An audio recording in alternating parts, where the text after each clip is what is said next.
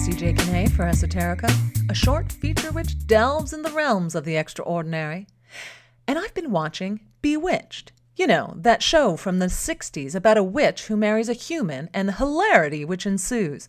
Well, and it does. A show hasn't had me laughing out loud in ages. It used no profanity, no nudity, nothing crude or mean, and yet has the power to keep me entertained for the whole show, and more importantly, feeling good afterward. Many more modern shows are so edgy, I feel like I need a shower after watching, or maybe just a good cry. Quite frankly, the world and our lives within it are often hard enough without voluntarily sitting in front of some giant screen to have our spirits and hopes take another hit in the form of entertainment. My mother once sat down to watch TV with my brother and me when we were teenagers. We were probably watching something like Kojak. If you've never heard of that show, look up the phrase, "Who loves you, baby?" Well, anyway, she sits down and says, "Can we just watch something nice?" My brother and I rolled our eyes at my mother's inability to sit through a gritty crime show. But now I get it. Sometimes life is hard, and having nice TV is it's a nice respite. But this piece isn't about that. It's about lying.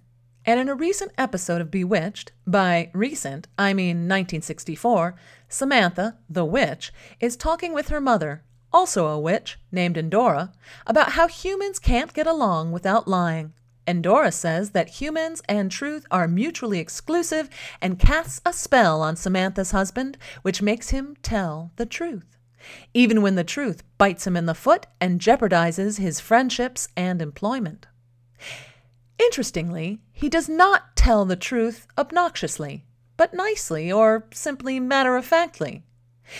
He does not go out of his way to tell the truth, but simply does so in the course of his day. Yet things, of course, go awry, as no one is used to hearing the truth, at least from him, and yet the show ends with everyone being grateful for the opportunities which arose as a consequence of telling the truth. And it got me thinking, how often do we lie to avoid conflict? Daily?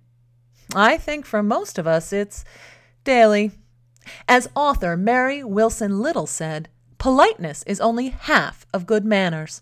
The other half is good lying. I think most of us avoid the potential conflict in telling the truth for little stuff we don't think matters so much.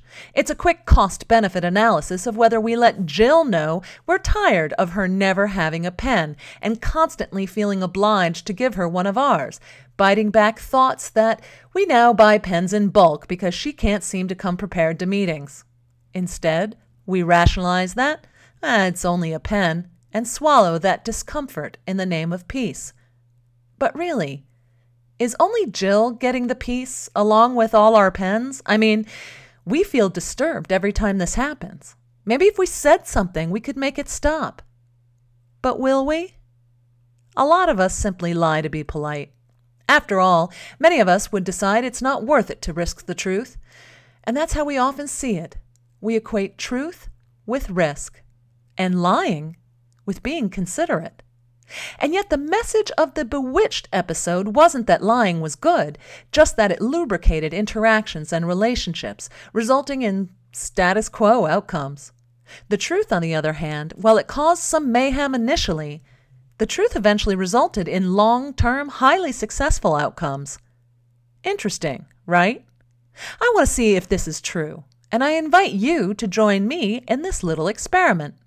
If we tell the truth about absolutely everything, applying it like the spell Samantha's husband was under, so that we deliver the truth naturally, don't go out of our way to pronounce it as if our truth is God's word, and deliver it at least matter-of-factly, if not kindly, will the consequences to our lives in doing so result in similarly stellar outcomes as portrayed on an Emmy Award-winning mid-century sitcom?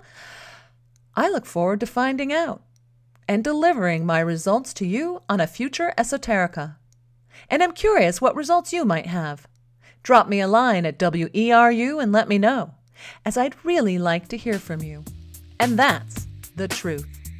This is CJ Kinney for Esoterica. Thanks for listening.